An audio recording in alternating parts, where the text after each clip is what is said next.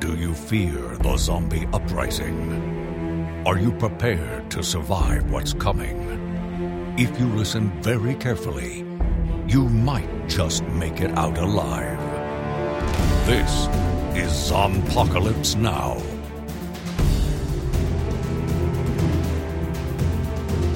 Hi folks, this is Zompocalypse Now, and I am Tim. I'm Dustin. My name is Curtis. And we have Curtis with us on this episode. For those of you who are just tuning in for the last couple of weeks, we've had Curtis join us. And of course, Curtis has been with us since pretty much the beginning of the Zompocalypse Now thing itself, back when it was a written reviews. And then he's did quite a few episodes with us back when we were recording it over at Dustin's place. Not enough, but we're very, very happy to have Curtis with us for the last few weeks. And for this episode, we watched the film The Lodge, which came out in 2019. And it stars Riley Keough and Richard Armitage and Alicia Silverstone. Alicia Silverstone looking. You know what? She's aged quite well. She looks great. She's been in a lot of stuff. Like this is, I mean, she's been pretty steadily acting. She did a bunch of voiceover work, and she was on a show called Suburgatory that I really, really loved. Really a funny comedy with Jane Levy in it. Mm-hmm. She was in that for 2 seasons, and I mean, she hasn't done a lot of like big screen movie work, but Alicia Silverstone's been working. She's she devoted her time to her family, and bit of a bait and switch with this movie, though. Yeah. Oh yeah. When you have somebody who's got certainly as much of history in terms of maybe not necessarily with horror so much as just the genre in general. It just occurred to me because, I mean, the reason I said that is because I haven't seen her in a lot of stuff in a while, which just tells me I haven't been watching the stuff that she's been in. That's just, right. That's how that works. There's a lot of great TV and movies that I don't get to watch because I haven't had the time. But it just occurred to me, I'm like, I haven't seen her in a while, and she's in the limited screen time she has in this film. She's very, very good. Mm-hmm. So we had several film choices for this particular episode, and we may probably circle around to the other ones we had, and we'll talk about those, I think, on upcoming episodes. But Curtis had seen The Lodge before. Dustin and I have not. I want to tell you at some point the story about that viewing too, because it's kind of interesting. Okay. But later on. All right. So we actually watched the film right before we recorded this, and we're all in different places because, like so many other people, we're sheltering at home and being responsible adults. Yeah, and not only that, but even if we weren't sheltering at home, we all live hundreds of miles away from each other now. There is a little bit of actual geography in between our physical locations. So we actually watched this all together online, and we're able to have a little bit of running commentary to ourselves. And Dustin formed some very strong opinions about this movie. There's no foundation for these opinions, and I'm going to expose him at the There's no foundation. Oh. and I'm processing how I feel about this film because there's some very interesting stuff going on here in terms of really, really damaged people.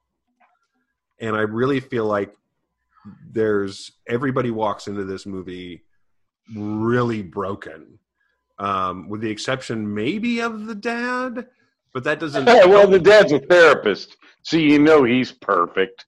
Well, right. And I think. Well, and you got to remember, I mean, Richard Armitage plays the dad, and he's in maybe 15 to 20 minutes of this 35-year-long movie. No, he's in a good 40 minutes of it. Right. Okay, 40 minutes of this 35-year-long movie. It is 108 minutes long, and that includes the credits. And it is a very deliberate film. This is not a fast-paced movie. This is not a fast-edited movie. They made some really conscious decisions on how they were going to shoot this film. And they did some things as somebody who has directed short films and owns cameras now and has been shooting stuff myself. They were making some really, really distinct choices on how they were going to frame the shots, frame the world that these people are operating in, and what they were trying to do in terms of mood with that. And they did something that I really, really like, which is they did a lot of stuff in wide shots where things are happening, even if only something is happening in the middle of the frame or off to the right or the left, there's a lot of space. And I personally am a fan of that sort of stuff when it's used well, and I think they did that really well here. And about the only time they really get into close-ups is actually when there's real tension and real emotion within a specific character. They don't do a lot of close-ups in this movie. I thought it was really visually very... I mean, it's very much a stylistic choice that I think actually works for the movie. And I think visually it's got a really great texture for what the story they're trying to tell. I think that's where Dustin probably is having his issues. Yeah, definitely. Because I can appreciate the technical aspects of film, and I really do. I do I love to see a good cinematography. I love to see good camera work. We have a friend named Hanuman Brown Eagle who used to say that the best camera work is the camera work you don't notice. Mm-hmm. And so, I think that's true of this film. It's got a lot of deliberate camera and editing choices that are deliberate in not only framing and style, but also in, we want you to forget you're watching a movie. We want you to feel like you're in the room with these people. And so I can understand, I can appreciate those aspects of it, that they really were trying to tell a very deliberate, like Curtis mentioned at the very beginning of the movie, early on, that there's like almost no soundtrack to this movie. Mm-hmm. There are a few little low violin chords throughout, but almost so little that you forget that it's there. And that was a really interesting, very deliberate choice that I liked. Being, you get that feeling, okay, so do we want to, okay, yeah, you get the feeling of being in this situation with these people very strongly. And I can appreciate that. Again, but then you get to what is happening in the movie, and there's where I had my issue. So let's kind of get into it. It really does, lock right into a mood. Uh-huh. And I think the lack of score is one way they don't let you off the hook. Mm-hmm. They're not manipulating you with music. You're feeling what the characters are feeling, presumably. Right. I did. So there's no escape from it. Right. You're just kind of locked in. Mm-hmm. Mm-hmm. So and then Curtis, when there's one scene where there's a big swelling of music, and it's kind of creepy music, but that's it. That's all you get. Right. And I don't know why they put that there. Do you want to go ahead and tell us about your initial viewing of this movie? Because you made it sound like it's a... Oh, well, it was interesting. I have a friend, and we attend horror movies together, and she's unshakable. She's just super into horror movies and loves them and is not affected emotionally. She's just fine.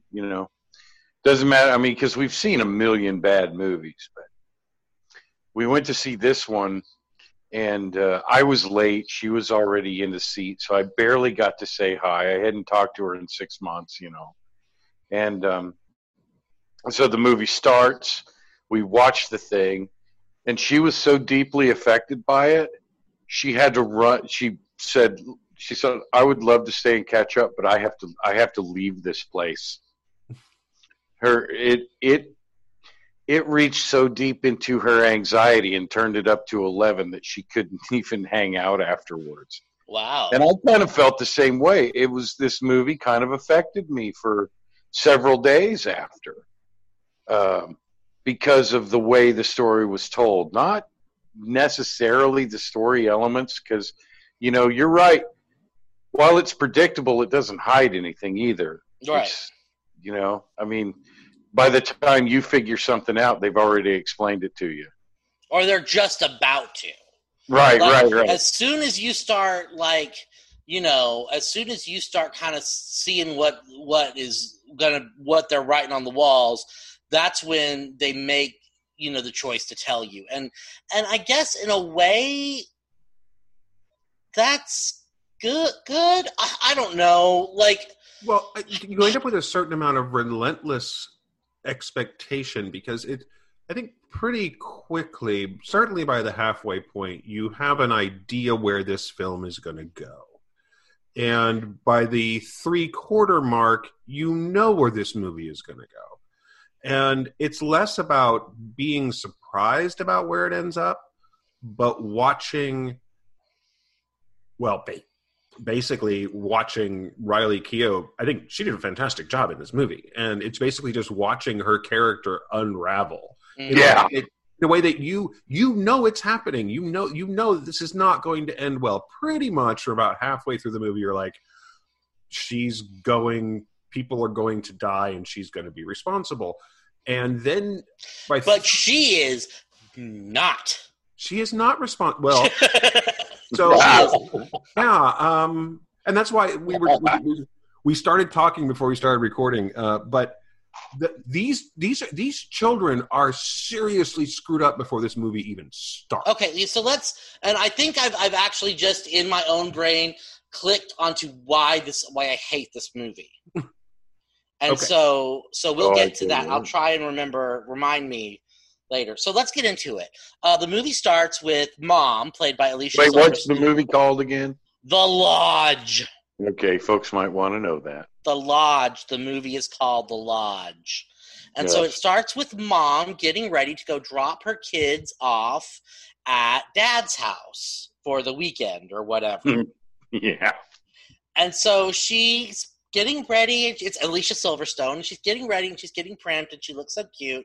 And so she shows up at Dad's house and meets him in the kitchen, and they're kind of talking, and he says, hey, listen, I've been thinking, and maybe it's time for us to finalize the divorce. Not the conversation she wanted. No, that is not, I'm sure, where she thought this was going. And she gets really shaken. And she's like, what? And she's like, he goes, I think Grace and I are going to get married in the spring. And she's like, what? And she looks out the window. And as she looks up out the window, you can see the back of a woman's head going out the back garden gate. And that's the first glimpse we get of Grace. And this is something that they do for maybe the first 20 or 25 minutes of the movie. They talk a lot about Grace, but you don't actually see her in person for a while. Like, you see her shadow, or you see, little glimpses of her. And I thought that was interesting too, but that also saves us from kind of a writing conceit where a character shows up and then has to explain who they are and what they're about. Right. But they didn't bother with that. They just told us about her without her being there, and that was all right.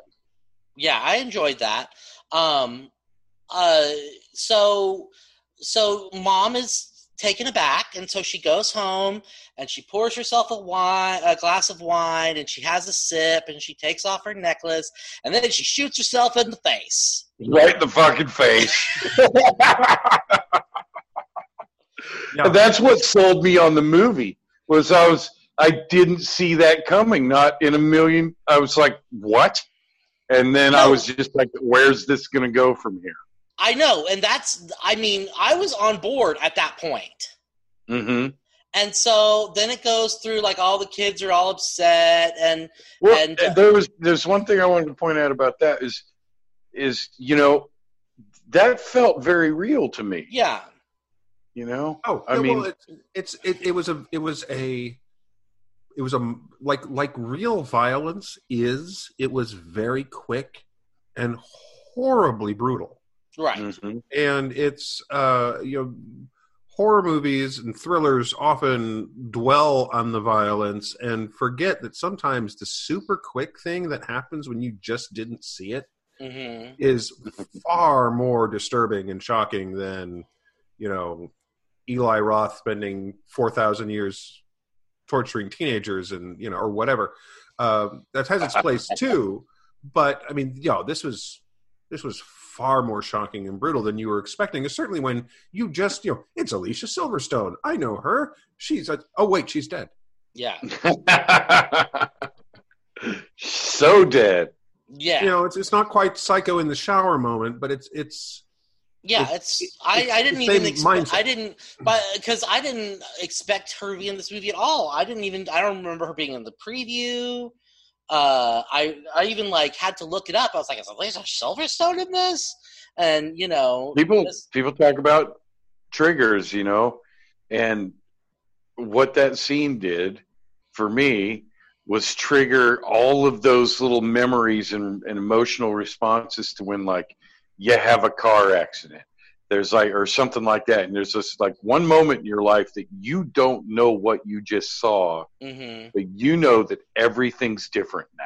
Oh yeah. That's a good analogy, Curtis. So there's religious, iconic imagery throughout the beginning of this film. So to make it, to kind of hammer home that these are religious people. The mom has crosses, in the house. There's pictures of the Virgin Mary places, and very, very much, very quickly establishing that this is at least mom and moms and the kids are extremely Catholic. Yes. I think Dad has a crucifix fetish myself. Well, maybe, but it's but that also adds a layer to it that if Mom's deeply Catholic, she knows that one of the only unforgivable sins is suicide, which means do not pass go, do not go to purgatory, collect hell, go directly to hell. So that is an interesting little mini layer that you can see throughout. Probably why the kids were so upset, because the daughter is very inconsolable, and the brother's trying to do his best for her, and Dad's trying to do his best, but it's really, really hard. And so 6 months roughly pass, and he decides that Grace, the girlfriend, who's still not seen, he's going to tell the kids that they're getting married, and he wants them to get to know her. And so he is going to take them up to the Winter Lodge and spend Christmas together. Which, there. by the way, was probably paid for by his book sales. Right. Oh, and so then the kids that throw that in his face. Oh, she's crazy. She was in one of your books. And so they do a little research on Grace, and she grew up in a cult that ended up committing mass suicide, and she was the only one to survive, or she was told by the leader to survive, or something. What's curious about this cult is that everything that the kids look this up online and they find all this, or was it looking it up online or finding it in their dad's files? I didn't quite catch. It was kind of unclear. They Googled it. They Googled it. But what's interesting about the footage that they show, until you see the actual bodies or the suicides, the aside from the excessive number of crosses on the wall behind him, it's a pretty standard boilerplate sermon. Yeah. I mean, there's nothing. I mean, I'm not a religious person, but I grew up in the Lutheran Church, and I've been to plenty of services and many sermons, and my family is religious, so I go do stuff with them when I go down to see them for the holidays. This was very much it was any sermon you could hear, which is the juxtaposition is, and then they all killed themselves. Which heaven's good, baby. Well, I mean, yeah, there's the excess crosses and the fact that the minister looks like the lead singer of a Danzig cover band, and all the women are dressed in like school marm uniforms, and so there were some definite hints to crazy. I would have said like a Blue Oyster Cult tribute band, but there we go. There you go. But visually, either one works. I think it's a distinct look. But I thought it was really interesting that instead of giving us a clearly, the leader of the congregation basically saying, "I'm the Messiah," or the kind of some of the usual things we get from cults. Right. Is that this was basically his message was, "Here, you go tell everybody what I just told you, and I'm going to kill myself and all the rest of these people. Yeah. Good luck." Have fun. That was like the first thing that I was like, didn't think that out. Well, Grace is clearly had a traumatic childhood. Yes, she's had a traumatic childhood. That was all that was for. It was to show that. But she's doing okay. She's got a dog. She's on some sort of anti-anxiety medication. Yeah, she's on some meds. She's about to marry a doctor. I've never met a person who has issues like that only had to take one pill. Well, we see her take one pill quite a few times. Yeah, but usually it's like a whole cocktail recipe. Well, I thought I saw she had a baggie of pills. Oh, I don't remember that, but that's probably true. Right, I saw a baggie. Well, and she's also hiding this. Her daddy doesn't. Yeah. I don't know. Maybe Dr. Phil would be so pissed off at him for hiding all of this from his kids. Oh, you're going to marry this lady. Yeah. No, but they didn't. They knew that she was crazy. They looked her. Not that she was crazy. They had to figure it out for themselves. They threw it in his face.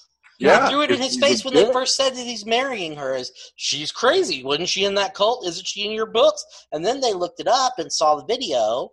And then she, I don't necessarily know if she was hiding. Now that I think about it, I don't think she was hiding the pills from him because he probably prescribed them. I think she was just like, "Oh, I don't want you to see me doing this thing." That could be. Well, he wasn't totally honest about her condition with the kids. Mm-hmm. Well, so basically says, "Yeah, she's got a past." I mean, this is. So kids don't have 1 ounce of compassion when they see what she went through. You get these little crossroads in life where you can either be a dick or not, and they clearly chose the dick route. Yes. Well, I'm going to give the kids one tiny bit of I understand, sort of, in a really, really bad way. Because they're traumatized by losing their mother. They're extremely religious. The idea that their mom is not going to go to heaven. These are all things that can be very, very traumatizing, especially for a young child. The daughter is quite young. The boy is a teenager, and so, but it still can be very, very traumatic, obviously. Yeah, I had somebody tell me that about my brother. They said, "Well, since he killed himself, he's not going to go to heaven." And I was like, "Fuck you, all kinds of different ways. Never talk to me again." Right. That was the end of that. I have a hard time believing in any God that would be that cruel. So, but anyway. Well, I mean, it's not biblically sound.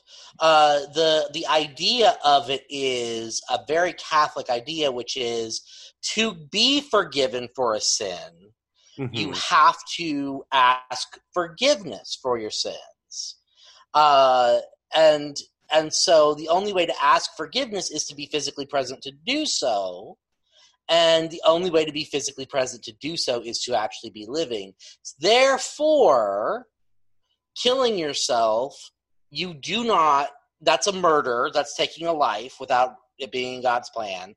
And so that means, and you can't go to anyone to confess and get, freed from that sin. So, oopsie-boo, you're going all the way to hell. I personally don't think that's, we know too much. Makes sense. We know too much now about mental illness and about, Right. Well, I think when if that's what you got to do to end your life, maybe you have to spend like 6 months in Mordor, and then Nobody you can go walks into Mordor. But you're supposed to take an eagle. Fly, you fools! It's like I know you guys want to shiv me and everything, but I get to go into the East in like 6 weeks. So could you not? So here's one of the first issues I have with what's going on with these kids, is that we establish that Dad is going to marry this Grace woman very early on, because he's telling his soon-to-be ex-wife this, and so clearly this has been a thing that's been going on for a while. Now, it's one thing if you do basically you're keeping that from your kids because they don't know that the divorce hasn't been finalized and the kids still have hope you're going to get back together and all these fun things. By the way, there's no real discussion of the fact that as someone as religious as they are and as Catholic as they clearly are, the concept of getting divorced, of course, is another big thing. For a lot of people. But not only that, we then cut to 6 months later where they have apparently not met her. For 6 No, I think they've met her. But they've never got to know her in 6 months? What kind of was another father thing. is he? And what a shitty boyfriend. Right. Well, maybe she's like, I want to meet your kids. And he's like, oh, no, you don't. My son is a complete psycho, and my daughter just won't stop crying. So my children are sociopaths. You don't want to meet my children, but hey, let's go. We're getting a little ahead of ourselves. That's fine. This is a very screwed up family. Before the movie starts, this is a very screwed up family. And you get to see that throughout the entire film, and then you realize just how much they are a couple of small sociopaths. Right. So they go to the lodge, and and Dad's like, I'm going to go back. I know it's Christmas, but I've got to go back to work as a psychologist or psychiatrist, even though I set my own office hours. Yeah, businessman. Yeah, just totally convoluted reason for him to leave. That I had to go work. And so he's supposed to actually be a journalist. I think he had to go back to a newspaper. So he's a journalist writing about cults. Which is, who knows? Which is not excusing him. But no, I don't understand. Like, he lives in a beautiful modern house in the city and has a big old giant fucking lodge out in the middle of bumfuck, and that you don't get that on a journalist's salary. No, but you do if you write a best-selling novel about. Yeah, book deals can sometimes be very profitable, but most of them actually aren't. So, well, then you could take the week of Christmas off to be with your girlfriend and your dumb kids. It matters less what he does, just the fact that he's not going to be around. He's not going to be around for most of the movie. So he hops back in the only car and takes them. Or leaves the two kids and the girlfriend at the lodge. And so the first couple of days go okay. Oh, well, hang on. There's an ice skating scene where she actually tries to bond a little with the kids. It goes very, very poorly. Hey, we're going to frolic. No.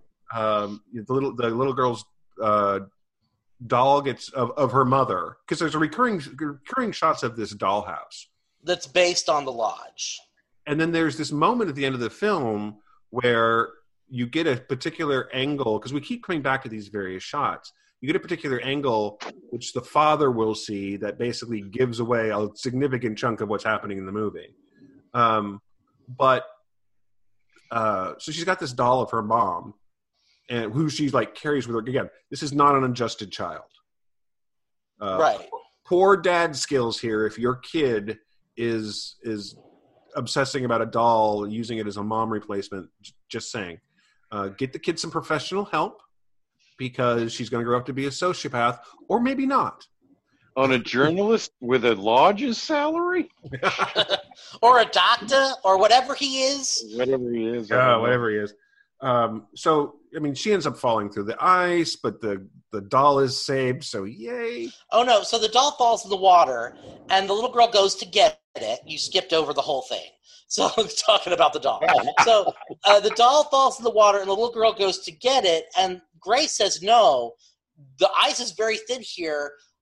Let me do it. And so she does the right thing. She lays flat on the ice, and she scooches out, and she reaches out for the doll, and then all the ice underneath her breaks, and she falls in the water. And so Dad goes to try and save her, and it's a big whole scene. And so when Grace is being yanked out of the water by Dad, little girl runs up and grabs the doll. It's so irritating. Well, I mean, I think you've really tapped into the psychology of a child that age, though.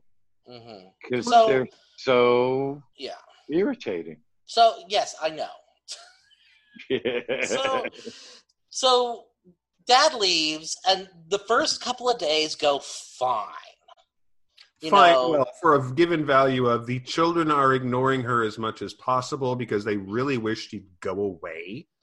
Aiden the boy is being a dick, and Gracie, the little girl, Maggie, the little girl, is being... They actually do start to kind of talk because,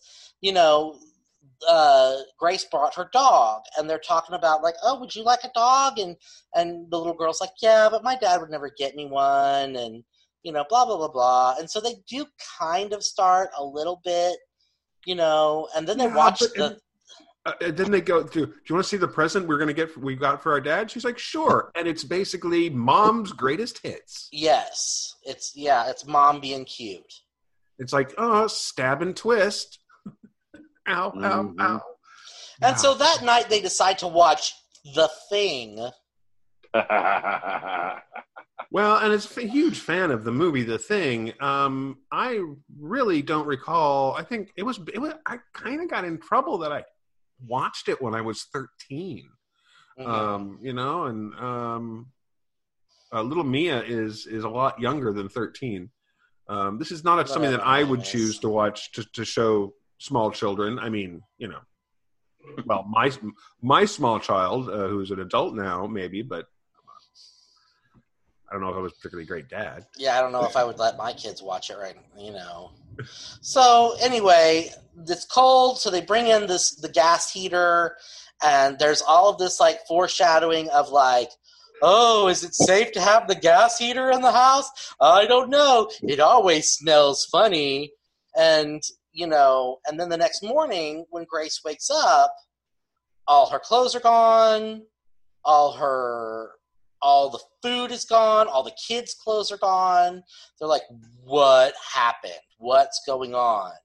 And at first, the kids are all like, I don't know what happened. And then we start... Well, the heat's off, Yeah, the heat's off, the generator's not working, all the phones are dead. Dad left in the only car because he's a rocket scientist. And they're trapped in this house with, like, beans to eat. And in a snowstorm. The dedication and the planning. But go ahead. Beans. Yeah. Beans and crackers. And that's boil snow to get water to do anything. Because the water's off. And these kids are like, it'll be totally worth it. Well, so on one level, there's a certain amount of child logic in their plan because there's a whole lot of things they have not thought about. Right. Because okay, so I guess at this point, we need to go ahead and do the spoiler thing. Sure. Spoiler warning for this movie, but if you listen to this podcast, we talk about the endings. Turns out that the kids are assholes. And they don't want Dad to marry this lady, and so they have taken snippets. They've recorded snippets of of her father's voice saying "confess your sins," and basically staged the lodge to look like they're in purgatory essentially to drive her crazy. This is what it looks like when you have a serious absence of forethought. Yes, the kids decided to drive her crazy for their mother, who is dead, as kind of revenge for their mother. Yeah. Well, and on one level, they're extremely effective. The problem is they're extremely effective with a woman who had enough traumatic experience in the previous part of her life to be extremely susceptible and the wrong person to do this to. Yes. Because every time... At first, she's like, because at first they're trying to convince her, like, the boy is like, I had this weird dream that the space heater malfunctioned and we all suffocated. And he's like, I think we might be, he's like, kind of laying out the we might be dead thing to her. And she's like, don't be stupid. And, you know, and they're like, no, it totally happened. And then he does this thing where he, like, hangs himself. He sets up the harnesses so he can pretend to hang himself and then, like, show her that he had hung himself, but he is still alive. And, you know, they gloss over the fact that it takes you, like, 2.5 hours to set that up and to get out of it. But whatever. Yeah, you gotta have a union guy come and do Well, you definitely should, because they're actually trained to make sure you don't actually kill yourself on one of those rigs too. Oh, you can YouTube that stuff. Well, yes, because I trust everything I see on the internet. But you know, the thing that actually pushes her over the edge, and she is not stable. Okay, there's no question. She takes medication, which they have hidden, right? To deal with. Yeah, and that's really the impetus. That's the thing that they shouldn't have done. Well, not only that, but between that, her own unraveling mental state because of the situation they're in, the fact she doesn't have her meds, the fact that they let her dog out into the snowstorm, the thing that really finally pushes her over the edge is finding her dog, because she makes a line early in the film about when she rebuilt her life, she got this dog, and he represents her new life. So the kids managed to basically kill this beloved pet who actually represented more than just, this is my beloved pet. This is the dog I got to start my new life. To show that I was okay and that I was starting a new life. So I don't think it was a passive dog murder. I think that boy killed that dog and then tried to hide it. No, the little girl says, it's my fault I left the door open and he got out.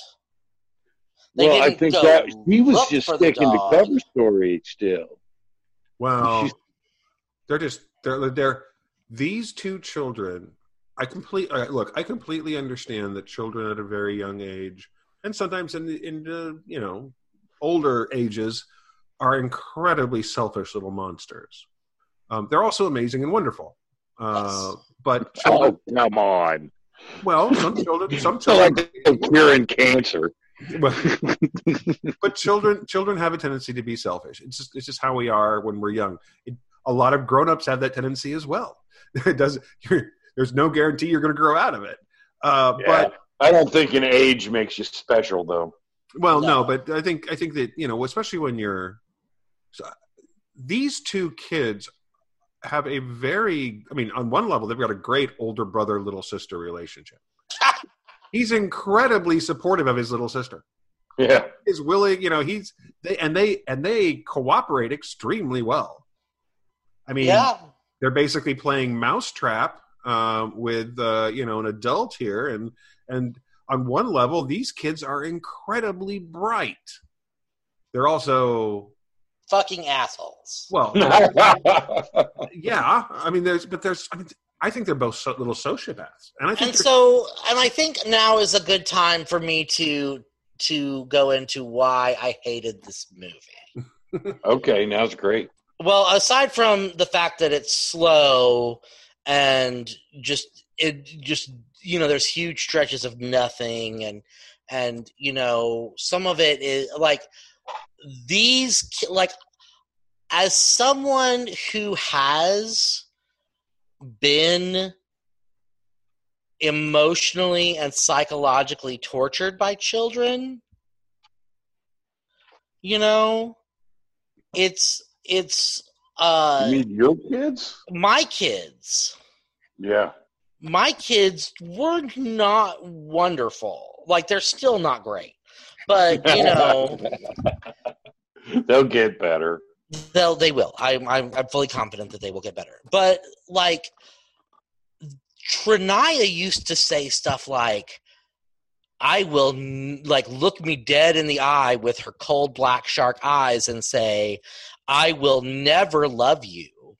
You will never be my father. I will never allow you to adopt my siblings. I will kill us all first. You know, at 8 years old. There's a whole lot of emotions going on right there. Right.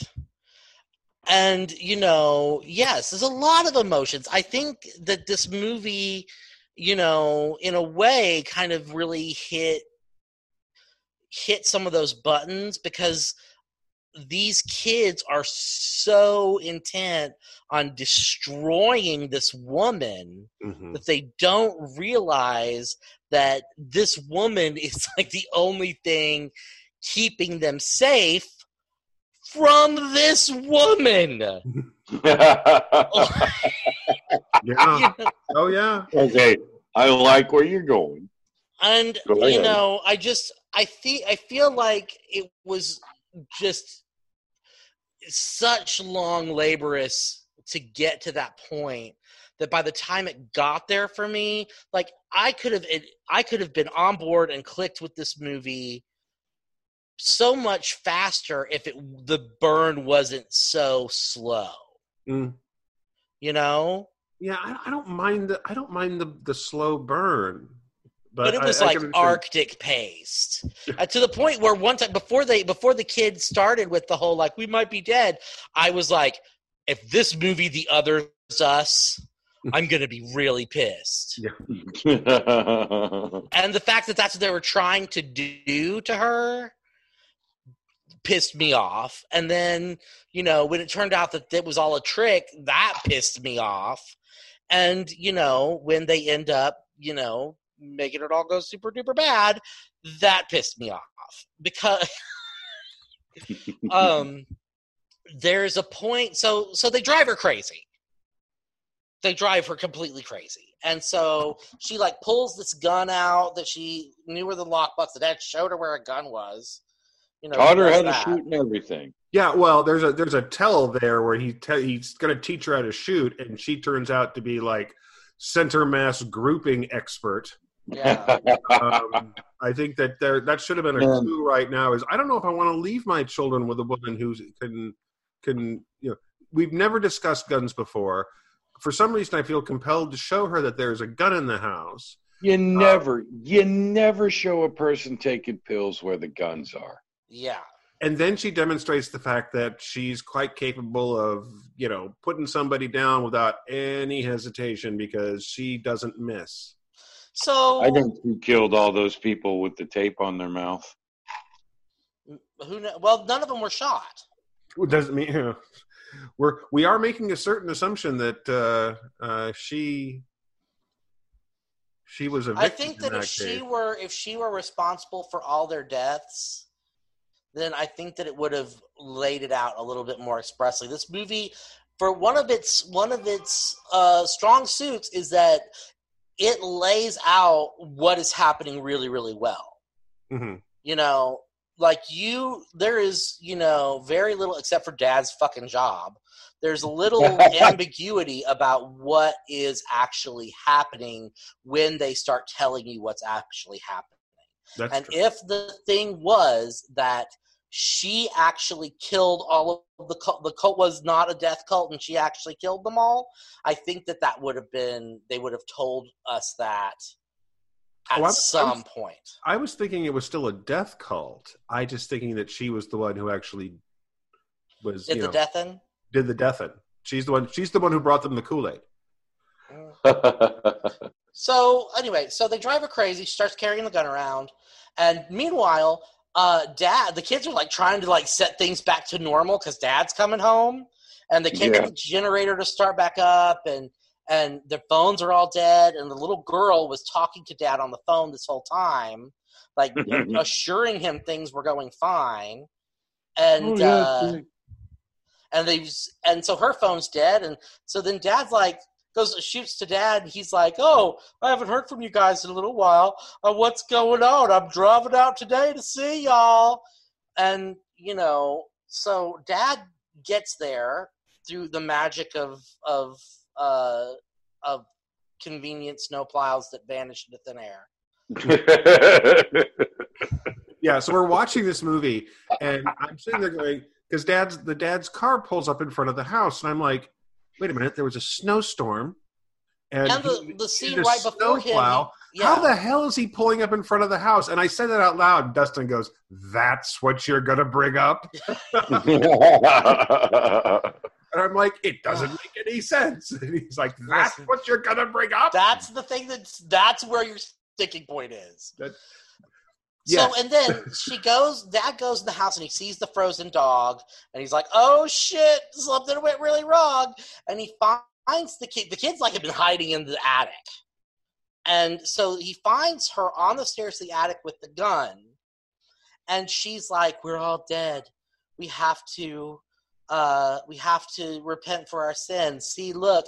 And she points the gun at her head, and everybody's like, "Ah!" And she pulls the trigger and nothing happens. And then she does this thing with her hand where she like cocks the gun over to the side, like whatever, like, very flippantly. And for a split second, it could have brought me right back around. If for a split second I thought she was going to turn to the kids and be like, "You messed with the wrong crazy bitch, fuckers. There's no way you could have done worse to me than my parents did. Fuck you, fuck you, fuck you. I'm out of here." They probably wrote that ending and somebody went, "No, that's a little bit, no, make it crazy and don't let anybody off. And make everyone leave the theater feeling like they've just lost some soul." Yeah. So dad tries to convince her to give him the gun, and he convinces her to give him the gun barrel first, and she shoots him in the head, and so he's dead. And so the kids freak out, and they run out to the car, and they try to get away, but they're idiots, and so they run the car into a tree. And so the very last thing we see is the whole family. Dad's propped up in a chair, Grace is sitting there, the kids are sitting there, there's soup. It's the "Happy Birthday to Me" tableau. Yeah. And and she gets up and she walks around the table and she puts tape on their mouth that says "Sinner," and then it shows the gun, and then that's it. Well, there's 2 bullets in that gun. Yeah. So, she kills them kids. And they deserved it. That is the implication. I was almost, for a minute, I thought they were going to end things because the kids run out to the car, and then you just follow Grace as she walks down the stairs outside, and you hear the car crash into the tree. You don't see it. Yeah. And as she was just walking down those stairs, and you could hear the children going, "We have to get away," I thought this is where they're going to end the movie. Yeah. Basically, she's just walking down the stairs, and because she's not saying a word, she's just moving across the frame. And again, we come back to those big wide shots. That they had stopped the movie right there, would have been like, "Dead kids, okay." Well, that's where you end up anyway. Right. This is a film that, I mean, there's no. By the time you get the big twist that the kids are behind it, the kids are behind it. Yeah. By the time Grace goes crazy, she was going to go crazy. By the time Dad gets there too late, you're like, Dad is going to arrive, and he will be too late. Right. And I think that is another thing, aside from the fact that, like, I've dealt with crazy children for the last 5 years of my life, and I get it. Like, that is another thing that really irritated me, is like, they would show, like, there's the tableau in the dollhouse. is of all the dolls just kind of haphazardly thrown into the living room. And, like, they show that scene of all the dolls, the 2 girl dolls and the boy doll, haphazardly thrown in the living room, like 17 times. And I was like, if this movie ends with them all dead in the living room in this position, I'm going to be pissed. Like, you know, there are so many Chekhov's guns in this movie, including an actual literal gun. They do that. I'll definitely grant you that. You bet. The Chekhov gun is like, well, they show everybody gets that quote wrong, but everybody gets the intent right, you know? Yeah. The girl, when Grace gets in the car with the dog, I'm like, things aren't going to end well for that dog. Like, there's no moment in this movie. There is not a moment in this movie where you think things are going to turn out okay for anybody. Oh, no. No. You're pretty much... Basically, from the moment you see Mom put the gun in her mouth, you know that this is not going to end well. And not to mention the fact that, you know, the poster is a close-up of Riley Keough's face with a cross of light down the middle and blood running down her nose, from her nose down to under her lips. Nothing ends well with this. If this is your movie poster, nothing ends well. And the alternative poster, I never explained it. The alternative poster is just the windows of the house with all 3 of them looking out. Yeah, which is also never going to end well. Fuck. What was that Nicole Kidman movie where they were Others? Which is getting a remake. Yeah, The Others is getting a remake. Okay. I mean, why does that need a remake? I don't know. I think it's going to be called The Other Others. The Other Others. There you go. Other Others. Everybody's other. I have some issues with that movie, but it's also it's another extremely well-made film. I don't know. For me, because there was just no real idea that anyone was going to make it out of this alive, and you just I got that sunk in pretty quick. And I don't mind slow-paced films that have a relentless destination. I mean, a lot of what I liked about this film were the performances. I think Riley Keough does a fantastic job in this film. I think she very, very effectively, through a lot of hand movements, oddly enough. If you watch her hands throughout the entire movie, they are describing her mental state. Yes. And from very early on, you see her reacting to one of the bazillion crosses in this lodge. And again, the emphasis there that it's the mother's cross. Just watching her hands on her legs, she's looking at this. This is a woman who's been traumatized by religious iconography. She remembers all those crosses on the wall behind her dad. You know, so there's all these different things that are like, so after a while, it's just watching her act.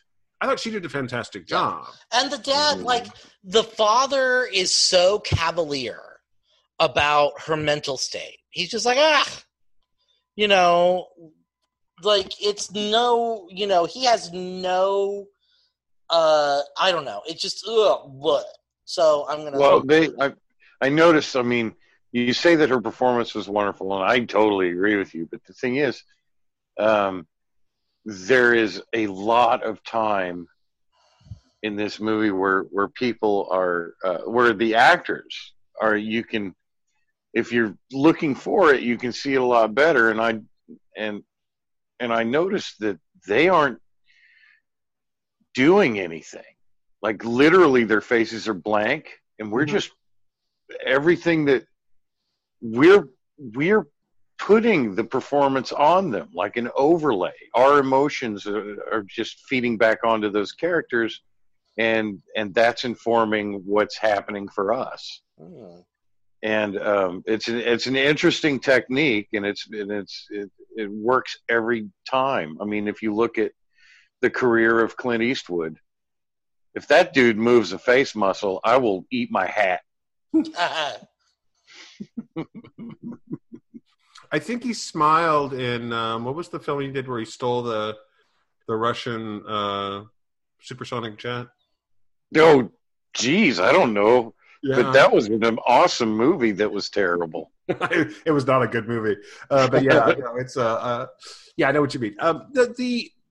There's something about this film that I think you're right, Curtis. It allows you to put your own emotions over these characters. I mean, some of what you're reacting to, Dustin, is that personal experience that you're like, these are things I understand. Yeah. And I don't, I don't have that same relationship with my kid, and you've never battled for your own mental state against an 8-year-old? Not in the same way, no. But again, we having that relationship with my kid. I look at this father and go, "Are you seriously telling me you waited?" I mean, these are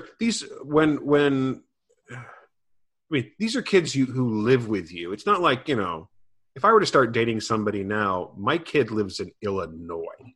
Mm-hmm. So it's like, if I were to sit there and go, "Hey, I met somebody 6 months from now. We've been dating for 6 months," she'd be like, "Whatevs." Like, "Cool. Are you happy?" Be like, yeah. Okay, great. That would be the entire thing. Can I meet this person? Sure. But yeah, there's just a lot of.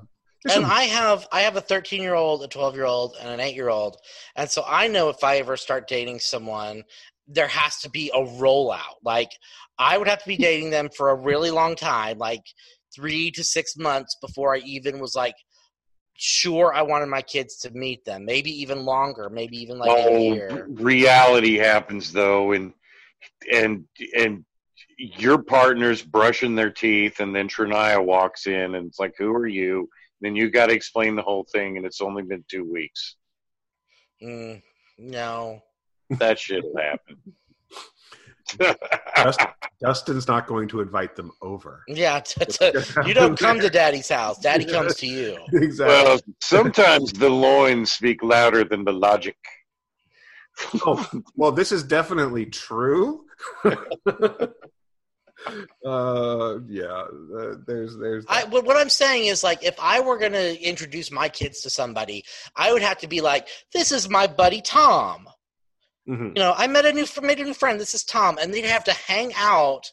Like, I might have been dating Tom for 3 months, 6 months, whatever, but they wouldn't know until after. Like, "Oh, Tom, you're so cool, you're so great." And then I'd be like, "You guys like Tom?" And they'd be like, "Yeah, we like Tom." And I'm like, "Ha, I'm fucking him." And then then it would be okay. I think that's a solid plan, honestly. Because I'll tell you what, man, I got a niece and nephew, and I never thought I would say this, but those little kids mean more to me than anything, right? Mm-hmm. Sure. And especially after they got to know me a little bit, they just think that I walk on the ground that other people worship because it's the ground I walk on. And I don't know what I did. But once that happened, I'm like, well, now I'm part of your lives, so how about that? Yeah. It's too late. You can't do anything about it. You open the door, and here I am. Yep. Which is really, really cool. I'm not their real uncle. Their dad. I've known their dad longer than any other human on Earth. Mm. We've been friends since we were 5s. Yeah. But you know what? Sometimes it's the family you choose. That's how that works, yeah. And there's nothing wrong with that. On the other hand, these children in this movie apparently think that dad's happiness is of no concern to them. Oh, yeah, they're so selfish. They're like, if like their mom is dead, super dead, and they just can't. Clearly their dad's not a therapist. Otherwise, he would have said, "Okay, look, there's a process here. Yeah. Well, he's still a shit dad, though, because it doesn't matter if he's a therapist or not. He should realize 6 months on, because he hasn't felt comfortable introducing his children to his girlfriend, there's probably a reason. Yeah. It's because the parents, they mope around the house going, oh, Bobby's dead. And do not diminish anybody's pain, because sometimes, especially when you're young, things are hard to get over. But still. Yeah. Earlier this week, I get a call from my buddy, and he says, hey, Curtis, I wonder if you had a .22 rifle that you had for sale, because, my dad left me a bunch of guns that I don't know what to do with. And I said, sure, what are you thinking? He goes, well, my son was out shooting, and I thought I'd get him a gun of his own. And I was like, your son's only 8 years old. I'm not going to, there's no way I'm going to give your, there are all kinds of dads out there, dude. This particular one was clueless about that particular thing. Right. Sure. If a kid has grown up around people who hunt and has known guns their whole life, then about 13 years old, that's kind of okay. Mm-hmm. But 8 years old, and that kid's a goofball. I adore that kid, but he's a goofball with his head in the clouds. And there's no way he'll be able to understand. There's just like, it took me a minute to realize that their dad really didn't understand that. Mm. And so, yeah, after we had a long conversation, he kind of could see my point. And I worry sometimes about the world, and this movie didn't help. Well, yeah, because the next generation is sociopaths. Yeah. And they're horrible little monsters. The good news is, horrible little monsters with their faces in phones. The good news is that the crazy people will kill them.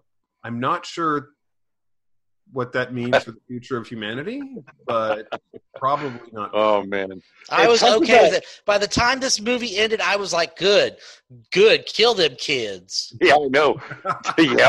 Yep.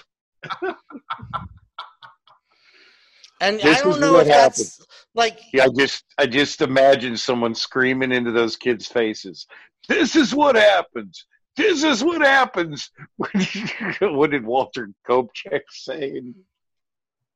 This is what happens when you fuck a stranger in the ass. Remember Big Lebowski? Anything? Yeah. Okay. Are we done? Can we be done? We're done. Okay. So there you go, folks. We have some varying degrees of it's hard to say I enjoyed the movie. I think it's a good movie. I think it's extremely well made, great performances, but I'm not sure I enjoyed it. Dustin? I can definitely say I didn't enjoy it. And Curtis, I can give you the things that you just said. The performances are awesome. The little girl's going to be in the Eternals movie. Yeah. Like, these are good actors. And the cinematography is so interesting, and the editing and pacing are so deliberate. Yeah. But I just hated it. I hated it. And Curtis loved it. Well, or felt some sort of way about it. That's the thing. I felt it made me feel something, so I feel like it's a legit movie. Well, you know it's what they say. It's not one that I'm going to put in my collection because, right. Watching it twice was like once too many, I think. Well, and you know what they say, art because it creates a reaction in you. And the fact that I had such a visceral dislike for this movie is something to be said for it. That, is well, you could say the same thing about Dawn of the Dead on Stranger Tides or whatever that one was. Right. But I think that's a different, like, this was, like, I don't know, the dislike I had for Day of the Dead Bloodline and the dislike I had for this are two different things. Like, Day of the Dead Bloodline, I will be able to tell people about and laugh and be like, that's the zombie was a stalker and he could do parkour. Like, right. Whereas this movie, I'm probably, if somebody asks me about The Lodge, I'll be like, fuck that movie. It's not even going to be like, oh, I can share a funny anecdote about it. I'm just going to be like, fuck that movie. There we go.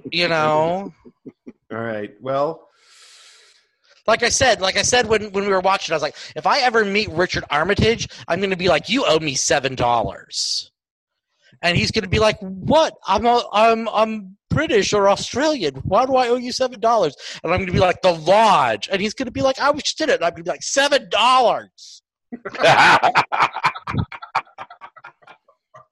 I'll tell you what. I'll be real happy when that little girl gets the Greta Thunberg story. That'll make me real happy. Just got to learn Swedish. It'll be fine. There you go. So yeah, well, if nothing else, the film gets reactions, which is something that, as a filmmaker, that's not a bad thing. People react to your movie, and they get different reactions. It's not just this is great or this is terrible. By the way, this is the film from the two directors who made Goodnight Mommy, which was an Austrian film from 2014. That got a ton of fantastic reviews. Also, spoiler alert for a 2014 film about children who should not be allowed to play with sharp objects. So apparently the directors have a theme that they might be working through, or really, really traumatic childhoods. I'm not sure. So next week we will talk about another film, of course. As always, we thank you so much for tuning in. Curtis, it's always great to have you back on the show. So let's see if we can do this as many times as we can have you around. You're probably stuck with me now. Excellent. Hooray! We love you, Curtis. I love you guys. Well, we're happy to have you here. And of course, as always, thank you, Dustin. Thank you, Tim. And of course, thank you guys for listening. We basically do this not only because we enjoy hanging out and talking about movies and stuff and ourselves, but also because we enjoy that you folks listen to us. That's always great. Thank you so much for that. You can find us on Facebook and you can find us on Twitter. We'd love to have you follow us and share the show. You can find the show on podcast.com, Apple Podcasts, or iTunes, or whatever you're calling it, depending on what system you're running, I guess, these days, and other places as well. We thank you for listening. We hope you'll see you again next week on our next episode of Zompocalypse Now.